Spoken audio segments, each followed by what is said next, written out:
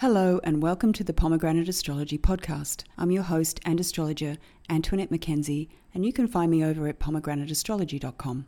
Tomorrow, on the 16th of August, we're having a new moon in Leo at 23 degrees, and I've got a little reading, beginning with an excerpt from the Egyptian Book of the Dead. I am air and flame, water and dust. I am a wick burning in a blue bowl of oil, a fiery sun rising in a tranquil sky. I am the phoenix. I am light. I come forth by day. I am heat burning up mist. I am power, an ancient river overflowing. I am love and memory and sorrow that drift away. This tiny Firebird moon, laying in the dark, is tempered by shadows. Luna rests upon the embers of the Venus Cazimi in Leo. It's a moon tempered by the shadows Venus left behind. This is not the spark that Aries offers us, but a steady burn. A lunation ruled by our most persisting of stars, Helios, the sun enthroned, is emphatically yang in nature and infused with warmth and radiance. A new moon in Leo, in a decan held by Mars, is a solar-powered hatchling.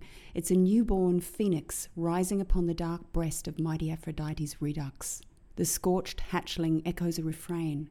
A chorus sings once more with feeling. We promise you our pledge, the safe return of Venus Morningstar from the underworld.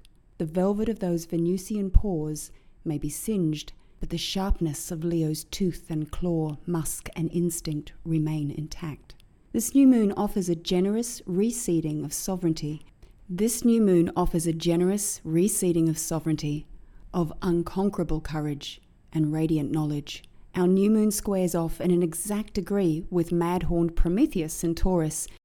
There's an irrepressibly chthonic impulse. We have a potential for liberation beyond caged rattling grumbles and for breakthroughs that deliver us beyond the tripwires and loops of our daily merd. But our resolve is required, along with our authentically expressed desire. Deep, fixed, and powerful resources reset our courage. If there's turbulence, remember the strength of your heart, your animal courage, and your honest instincts. Until the rumbling passes, it can also help to remember that discretion may be the better part of valor. Happy new moon.